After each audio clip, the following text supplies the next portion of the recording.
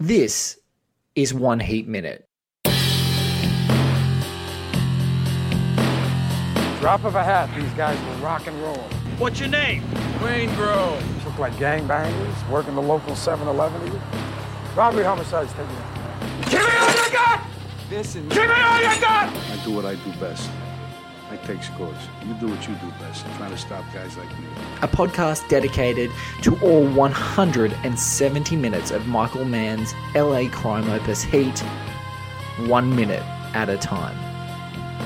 Ladies and gentlemen, welcome to One Heat Minute. I'm your host, Blake Howard, and joining me this week is, he's a really lovely person, for starters, because he wrote these kind words.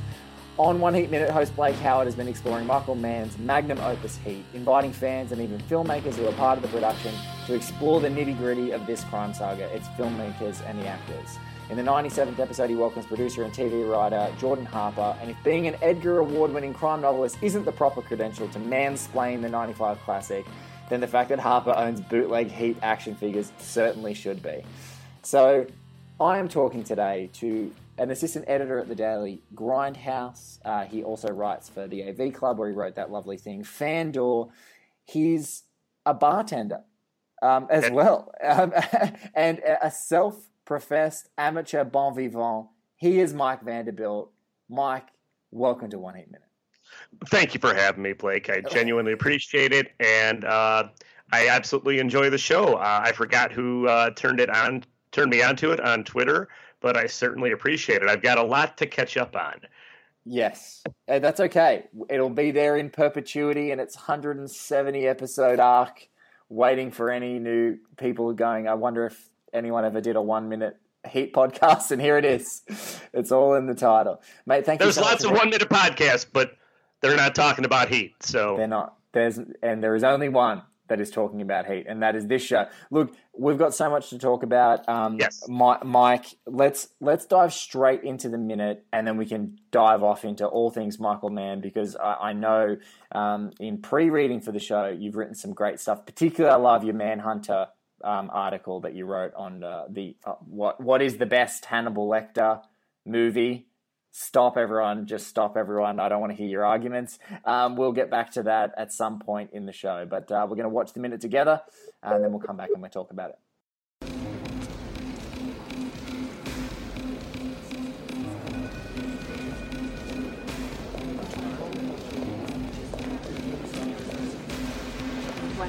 Sure.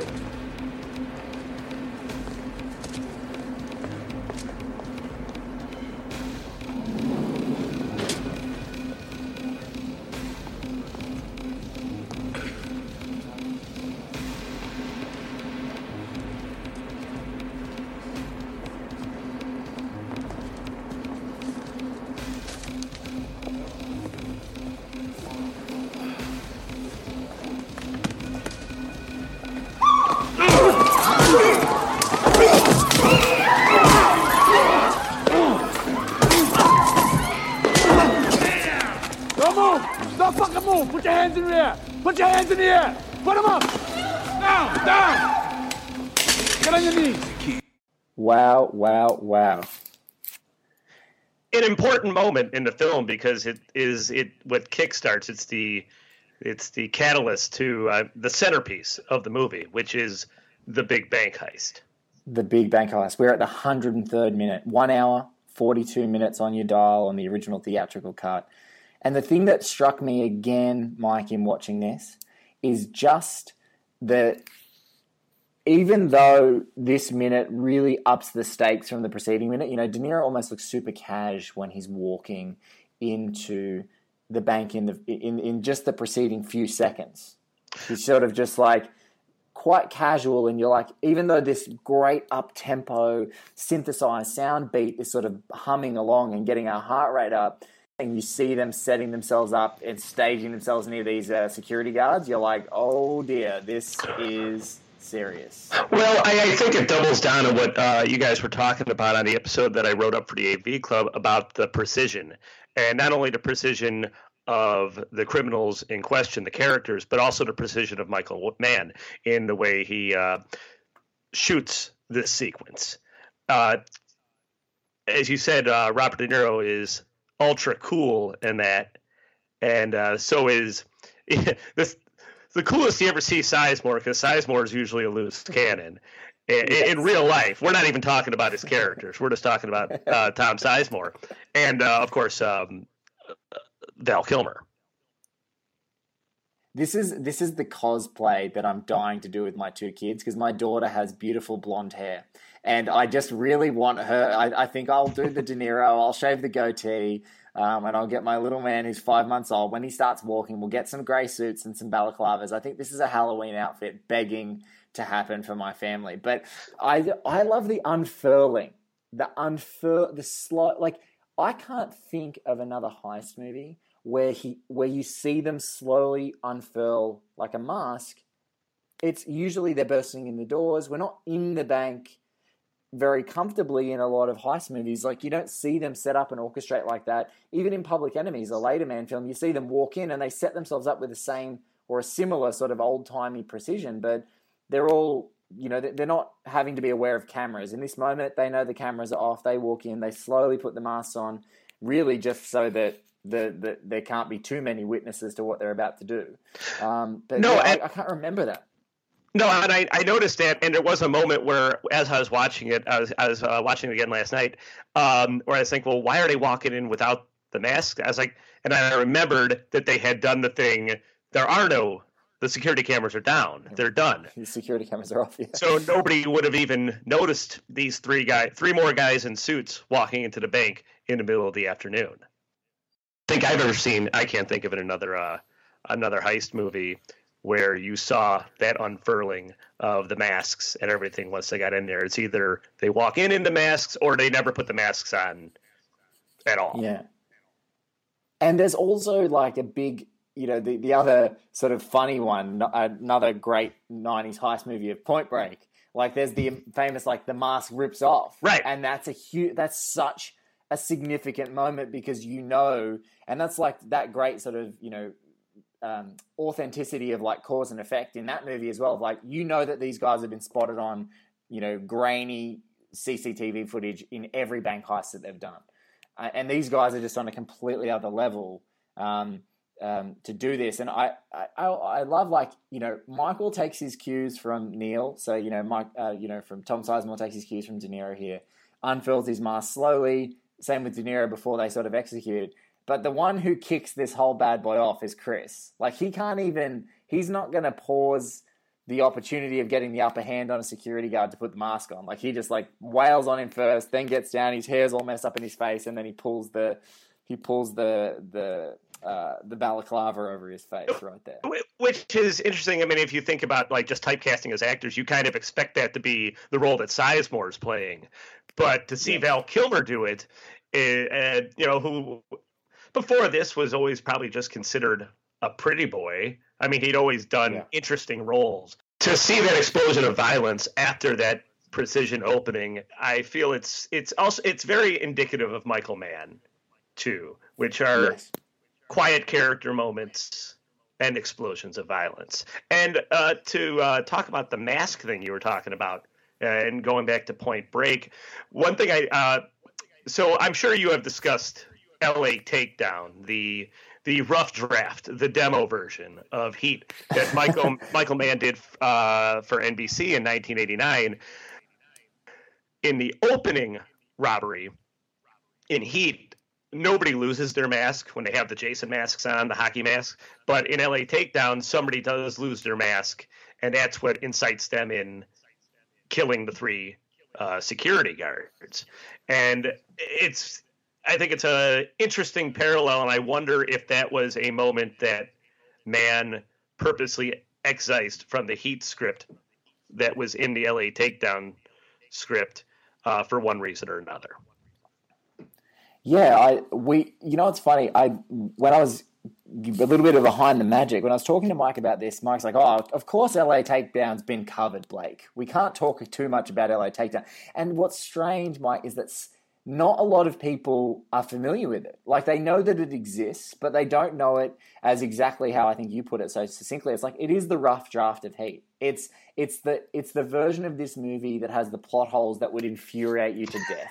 If you like we just talked about that great causality of like, why would these guys go into this bank and not have the masks on? And it's you might have forgotten, or you might have been caught up in the moment and just not realize what was happening. But you can go back and watch this movie and go, oh, that's the moment where they literally tell you in two different scenes they're going to trick out the video camera so they can't be seen.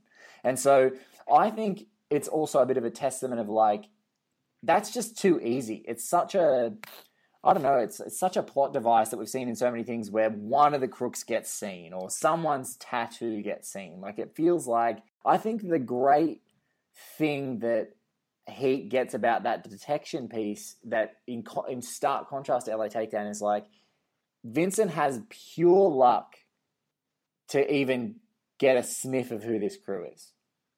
Like, they are that good. It's just pure flukish luck from a CI. It's not, you know, it's great police work because he's exhaustive, but it's so like he just catches a hair, and then that adds to all those great following moments with Neil actually being genuinely shocked. Jesus Christ, what the fuck? Where did this heat come from? Like, where did it actually come from? It's all those things. And if I know anything about Michael Mann and the way he researches his projects, he kind of pieced Heat together from several real stories that he had followed and interviews with a lot of Chicago police, which is my hometown, that I'll guarantee. Can I say, Mike, firstly, I love your accent on this show. Personally, on a Michael Mann show, I love it on this show so much. There's another, one more Chicago connection in Heat that I love is when the actor who played Bubba Gump, what's his name? Michael T. Williamson, yeah. He uses the term jagoff, which is a very Chicago. It came from Pittsburgh, but Chicago has adopted it as its own. I wrote an article for the AV Club when jagoff got put into the Oxford English Dictionary, where I used the term jagoff at least 30 times. And I'm sure, I mean, Michael Mann, having grown up in Chicago, I like when he puts just little things in there like that. And jagoff's a favorite term of mine because it can mean somebody's an asshole, or it can mean like hello friend, or at the same time. Oh, exactly. It's got that lovely duality.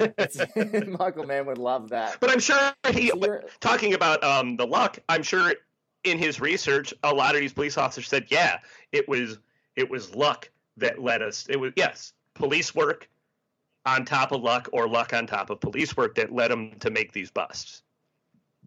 Yeah, to bust someone really good. Because, you know, that's one of the emphatic things here is, you know, Vincent's really good, and he has to prove it. He has to prove that he's willing to stay out, you know, in that first 48 hours when he's trying to find these guys who are better than anyone he's ever dealt with before. It means following stupid leads and going to clubs in Koreatown at 3 a.m., you know, and like, you know, it means that's you got to sacrifice that time just in the hope that you can gather just that. And he gives up on it. He gives up on it. It's when he walks away that in Heat's the term slick that leads into that, and in LA Takedown it's the term sport, which are two of my favorite, as I call them, mannerisms, which are phrases or terms that you hear in Michael Mann's scripts frequently, like sport. Obviously, we heard that in Manhunter. Slick is used at least once or twice in Thief. And I thought it was interesting that he used both of those terms in both LA Takedown and in Heat. And that was the telltale sign, that kind of the dumb luck that gives Hannah the upper hand. And I think that's so, it's sort of like it's a nod to his vernacular, but it's also, this is so commonplace. Like even when Vincent says right at the beginning, when they hear Slick, they're like, search it, you're going to get the phone book, do it anyway. Right. Like, you know, like it's just, this might be nothing, but we'll just see what's happening. You're a Mann fan. You've written extensively about him. What do you think that? What do you think, Mike, that makes this come back and makes, when, you know, as we said at the beginning of this show, like, what makes him inimitable? What makes him, like, you're not talking about Heat, or you're not talking about Manhunter, you're not talking about Michael Mann films. Like, what's happened in our generation that's coming through now that, like, we've elevated this guy to these lengths, or, you know, sort of uncovered and gone, hey, stop, you know, this is a guy that you've missed we need to scrutinize his work in a more detailed way. What do you I think it's something where you kind of, like, for me, I'm 38. So I sort of grew up around his work, but not ever really piecing it together till I was older that it was all the same guy. So, I was a little too young for Miami Vice, but I was aware of it when it was on. I mean, when I went to my uncle's wedding in 1990, I was told that I couldn't wear a pink T-shirt, but I could wear a pink button-down shirt with the white sport coat that I wanted. And also, growing up, I really dug Crime Story because of the Chicago connection, and I just dug the way Dennis Farina looked in a long black trench coat, because that's something that as I was piecing it together, that, the same guy who did Miami Vice did Manhunter. The same guy who did Manhunter did Thief. The same guy who did Thief did Heat. Was that I was always drawn to his style in films, not only visually. In fact, I was in doing research for the show, I was reading a review of the Chicago Tribune that said of Manhunter that it's full of useful tips on interior decoration, but a movie it's not. Which is a slight towards Manhunter, I think, and I also think sells Manhunter short. But that's part of what I like about Michael Mann. Like, I like that, how stylized he was. And I think our generation, my generation, your generation, we grew up on music videos, and we like high style. And we went through the 90s where independent film was kind of a guy with a camera and very, bare bones, simple stuff that, we like. We still have that love of music video in our hearts, and I like Michael Mann's style.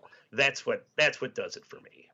How about for you? Yeah, look, I think it's a combination of all those things. I think it's like I love his aesthetic. I love that it makes sense, but it is heightened. Like, everything is heightened. It's like it's the most perfect gray suit of all the gray suits. For Vincent. In Collateral, absolutely, and for Neil. I mean, if you trace the gray suit, as part of Michael Mann's visual aesthetic, we see De Niro wear it, a double-breasted version, and excuse me, the actor on who was in L.A. Takedown playing the Neil McCauley character, he wears almost the exact same gray, exactly the same double-breasted suit. And then you see Tom Cruise do it in Collateral, which is a single-breasted, but it's always with that white T-shirt or the white button-down shirt. So it's very simple. And I think in the case of Heat, it's interesting in that that's what De Niro's wearing, and it's very kind of basic, whereas the police officer dresses a little bit more flashy. Yes. The police officer wants to show that he's well put together for intimidation, and Neil just wants to blend. And you even see it in Miami Vice. They've got those great. I think they might be wearing blue button downs. I can't remember if it's white or blue, but there's a great scene where they're both awaiting their first meeting with Montoya before they kind of get flipped. That no, you're gonna have it in a car in a slum. It's funny. They kind of slip past you in the film because they're not wearing them properly when you see them. They're kind of holding them down. They're standing down in Haiti and it's hot and they rolled their sleeves up and they're like, God damn it. They put their jackets back on and they go back to their room for one moment and they're there. But yeah, look, the style got me, but I just loved them. I loved the portrayal of real people that were searching for something. And they were so good at what they were doing, but they were all searching. They were all longing for something. There was something missing. So it was sort of a beautifully romantic for a young, when you're a young man and you're trying to be a little bit philosophical, I guess. But there's a bit of an existential crisis that was happening with all these guys. And as you go back and you retrospectively look at older, new Hollywood movies from Cassavetes, early Scorsese, Coppola, all these people are in crisis, and they resonate. I think they just really resonate so strongly for me. It's like the movies, all of Michael Mann's movies could have been made in 1974. Absolutely. Every one of them. Everyone. And so that's why I don't know, it's that might be my favorite movie making year ever, but I just look at that year and I'm like, there's something about the style, there's something about the elevation, there's something about the movie magic, something about the production. And I think that he's carried that that ethos with him through all of his pictures, and I just adore it. I love the way it comes. I think also, I mean, just being a guy, like, his movies are very much, I mean, they're about men. Like, I can't speak for how he writes female characters, but the male characters are always complicated, and you like you said, philosophical, introspective, and like they're manly. They're what traditionally, you know, man's men would be, but there's another layer to them where not only are they sharp dressers, but they also there's an internal struggle going on there. James Caan in Thief, he thinks that having a wife and kids and building a normal life is going to be what's going to save him. Like, that will make everything normal, but that's not going to work out for him because he's a thief. He doesn't know how to do anything else, and he's going to keep going back to that life, and that's ultimately what leads to everything falling apart for him in that movie. Will Graham, which I think Manhunter is an interesting, particularly interesting film in the Michael Mann catalog because it's not based on an original story by him, but it's like him as an auteur, like the director as an auteur, where he makes that movie a Michael Mann movie. And Willie Graham is very much a Michael Mann character. He's a complicated man who's just struggling to balance work life, which happens to be chasing serial killers, and his home life, and his own personal well-being. And you see a lot of that in Hannah in Heat.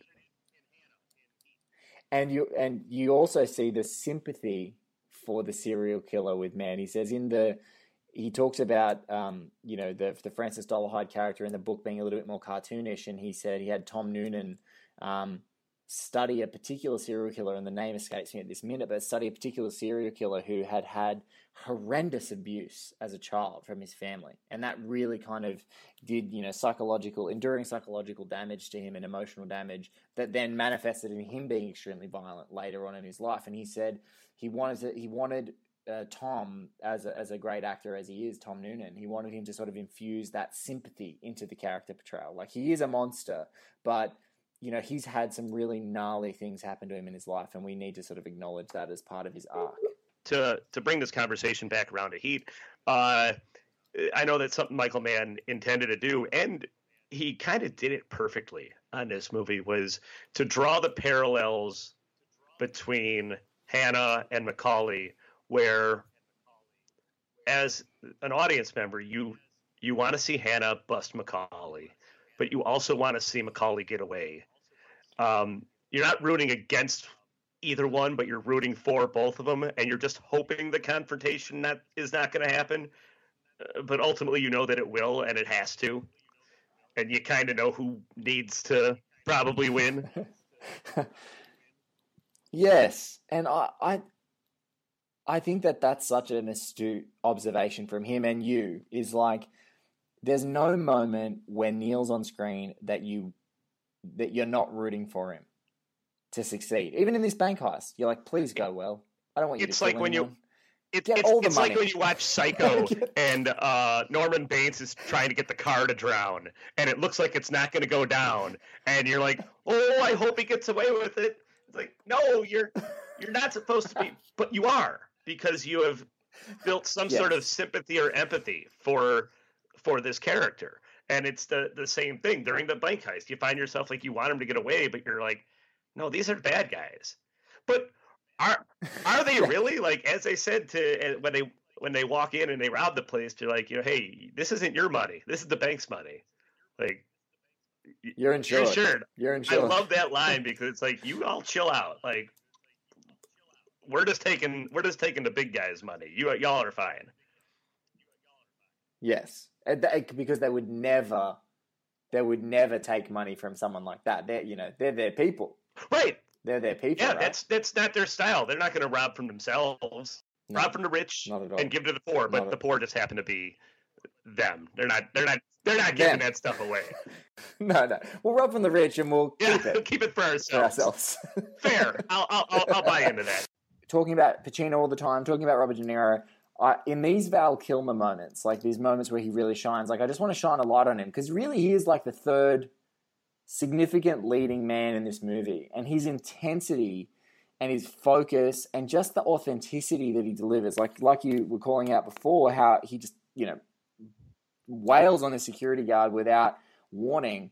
I just love his performance so much, and I think in this heist, this is like some of the sort of physical and authenticity peaks of his like performance career right now, all happening at once.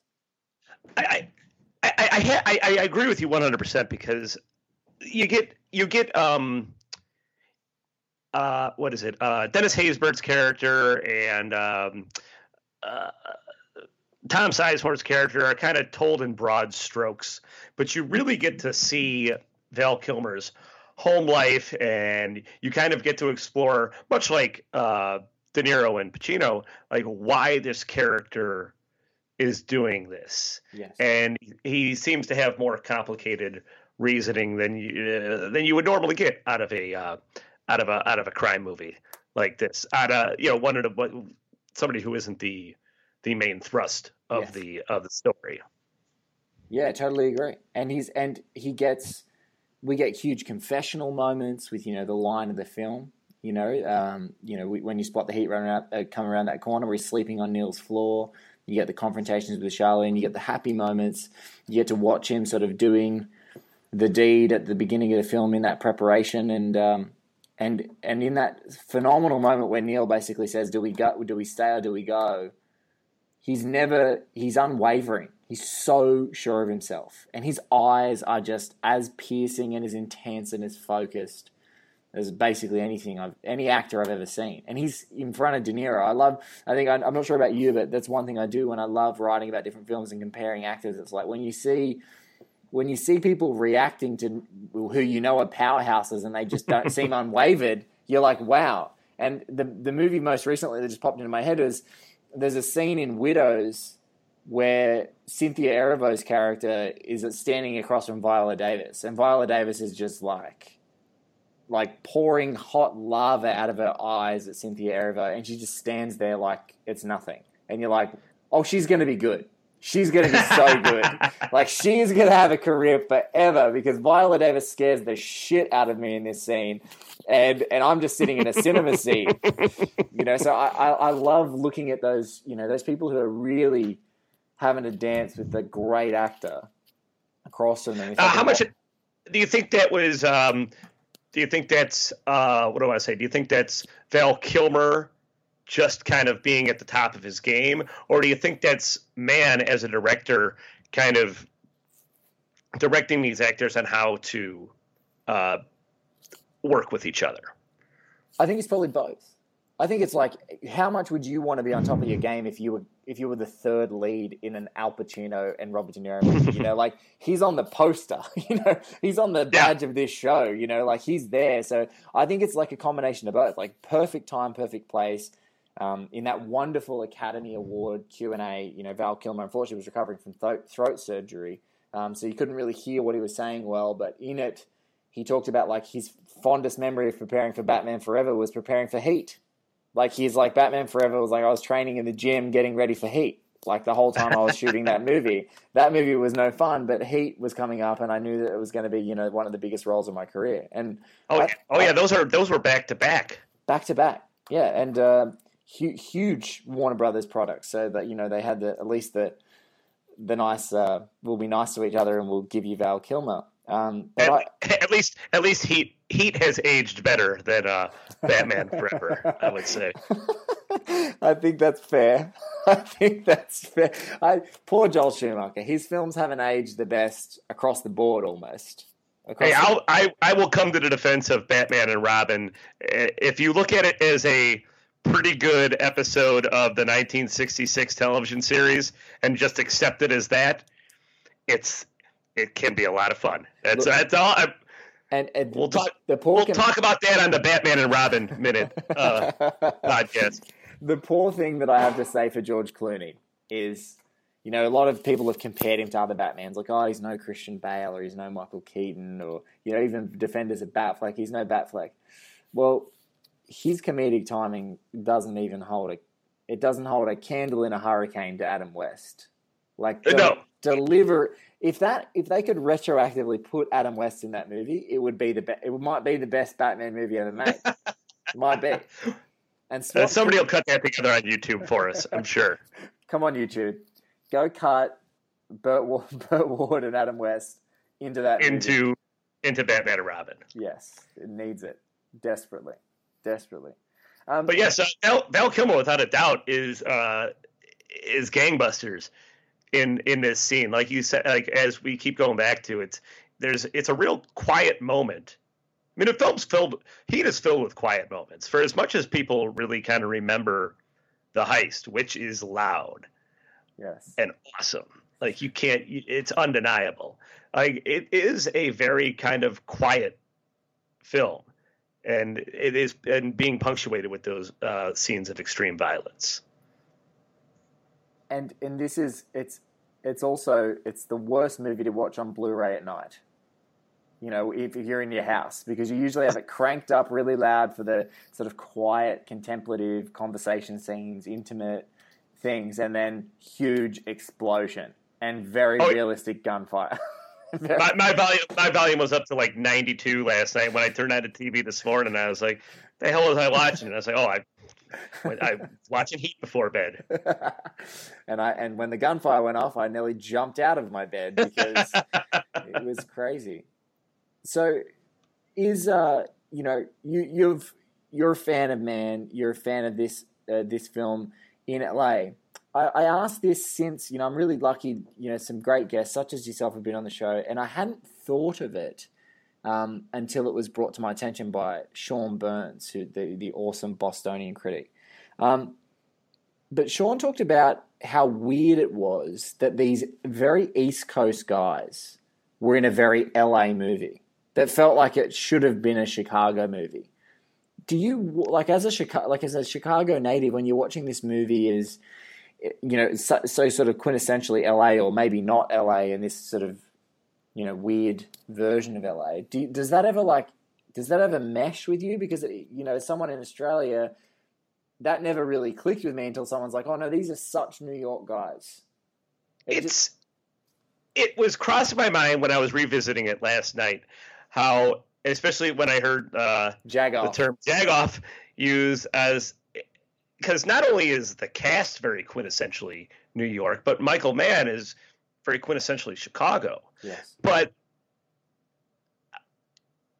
I don't know if it doesn't mesh, but it does stand out as I wonder how deliberate these decisions were to put these New York guys, this very Chicago story, into Los Angeles. And I think a lot of it just has to do with, I think, Michael Mann, being the visual stylist that he is, particularly when you watch LA Takedown, which I will never sit here and say that LA Takedown is a better movie than Heat.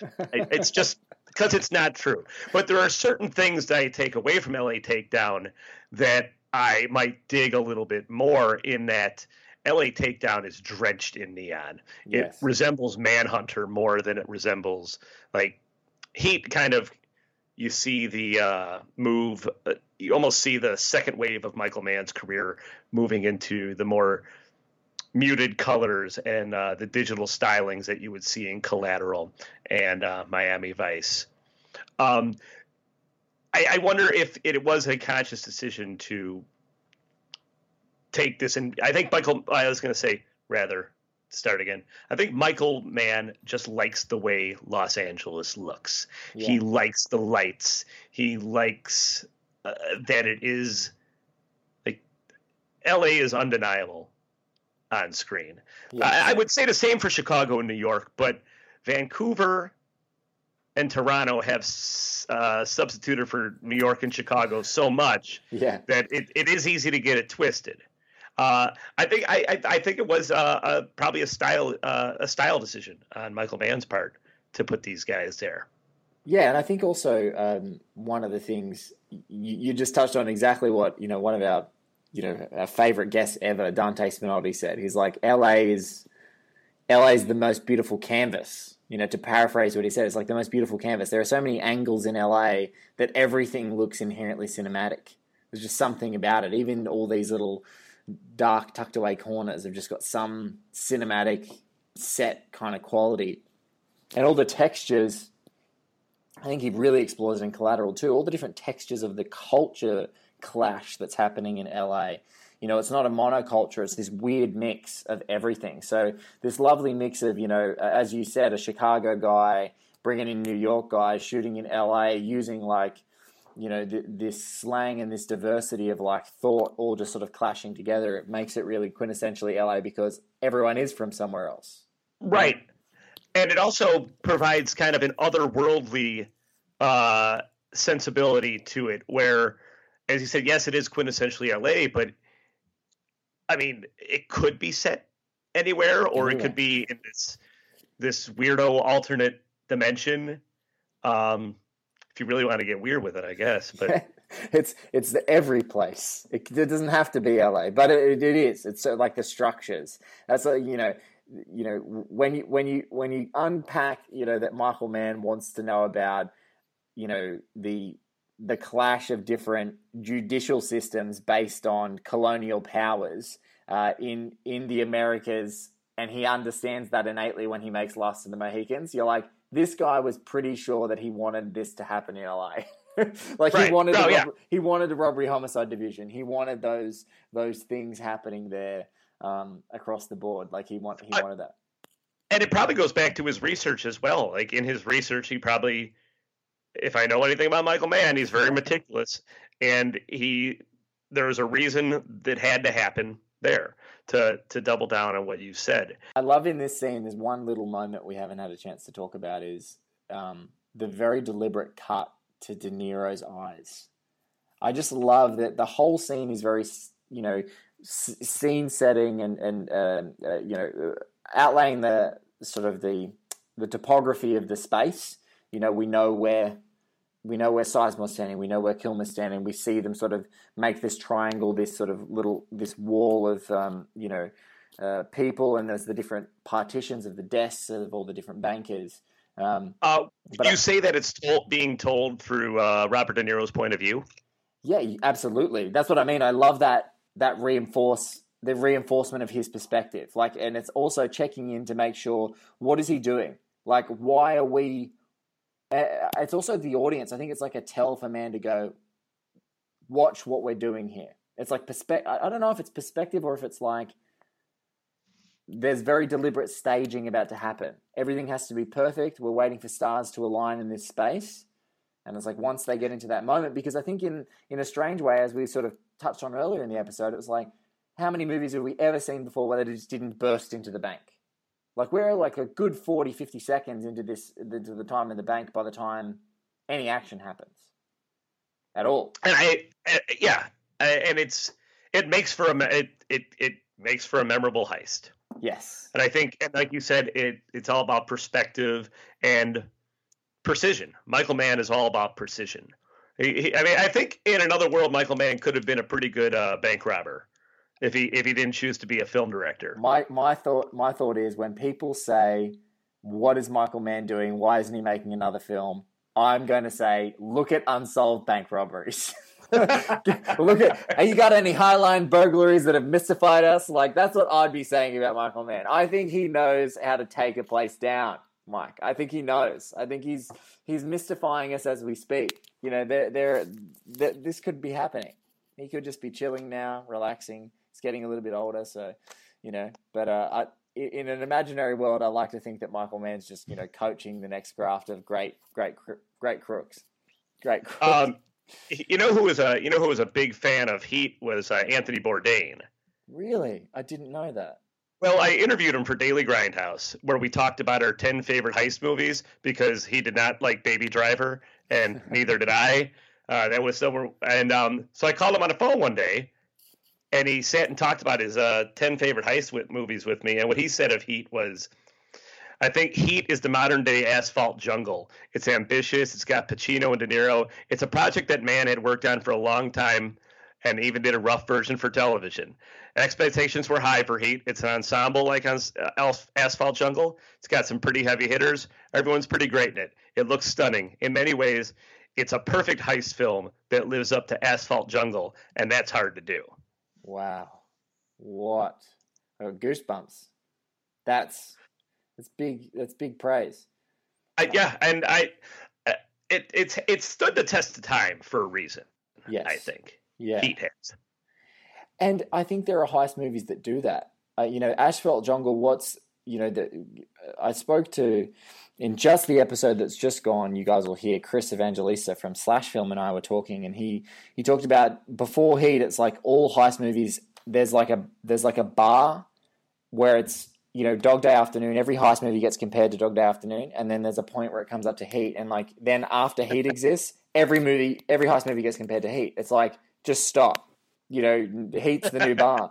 And I wonder, what that next bar is, but it's so astute of Bourdain to call out Asphalt Jungle, it's like, it's that kind of, Asphalt Jungle may have been the movie before that. That's the movie. That's so cool that you got to talk to Bourdain.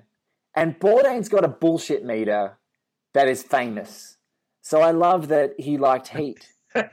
Because I would, if anybody's interested, you can find the article on Daily Grindhouse where we talked about 10 of his favorite heist movies, including Friends of Eddie Coyle, Asphalt Jungle, Thief. So there's 2 Michael Mann entries on the list. The Getaway. It was a good talk. One of my favorite things that I've ever had the pleasure of writing, because what's cool about what you do with your show too is that you don't necessarily just talk to, critics or film. You bring in an array of people to talk about this one movie that they love. And I like talking, like Bourdain's known for being, a chef or a TV host, but like he liked movies too. Yes. And also, although he's a TV personality, he captured probably like the best, it's like the best reality travel cooking show ever, and like every other show for any genre is like he's the only one I can stomach. Yeah, he's the Asphalt Jungle. Like he's the Asphalt Jungle for every cooking and reality TV show forever. True. Agreed. May he rest in peace. Bless him. And he has, and if there's one thing that I can say in wrapping up today's episode, if anything is sure in the world, it's that Anthony Bourdain had phenomenal taste. And after your interview, that's only further reaffirmed in his movie taste.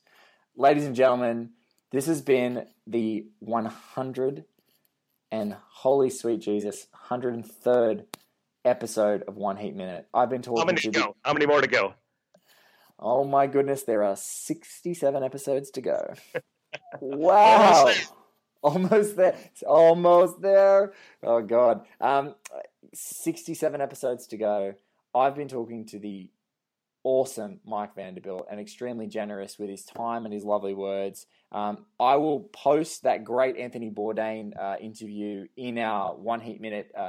If you go to oneheatminute.com and you go to the episode, I often put links in our bios of our awesome guests. I'll make sure I put that one in there. Also put a couple of previous writings that Mike's done at Daily Grindhouse for Michael Mann, particularly Manhunter. I love that piece. Everybody loves that piece. Every time I repost that, it gets a little traction, and I'm happy that it does. But I don't know. I can't. I wish I could figure out the formula so that I could use it on everything that I write. You just exhaust. you just are very meticulous and exhaustive in your discussion, and strangely talking to me right now in this really meticulous and exhaustive discussion of Heat, it's just like once you, I don't know, people just really drive with those things that you're super passionate about. You can just read in the words. So look, Mike, thank you so much for being a part of the show. I'm really, really, really grateful. So thank you, sir. Thank you for having me, Sport. I'll be happy to come around on the back end. We will see you somewhere down the line, Slick, and I'm really looking forward to that. If you want to catch Mike, it's at Mike Vanderbilt on the Twitters. That's where you can find him, VANDERBILT. You can find him on the Twitters there, and then you can bounce off to all of his other great stuff, dailygrindhouse.com, all those things. Thank you so much again, Mike. Guys, thank you so much for listening. This has been another episode of One Heat Minute. We'll catch you on another episode of 1 8 Minute just around the corner.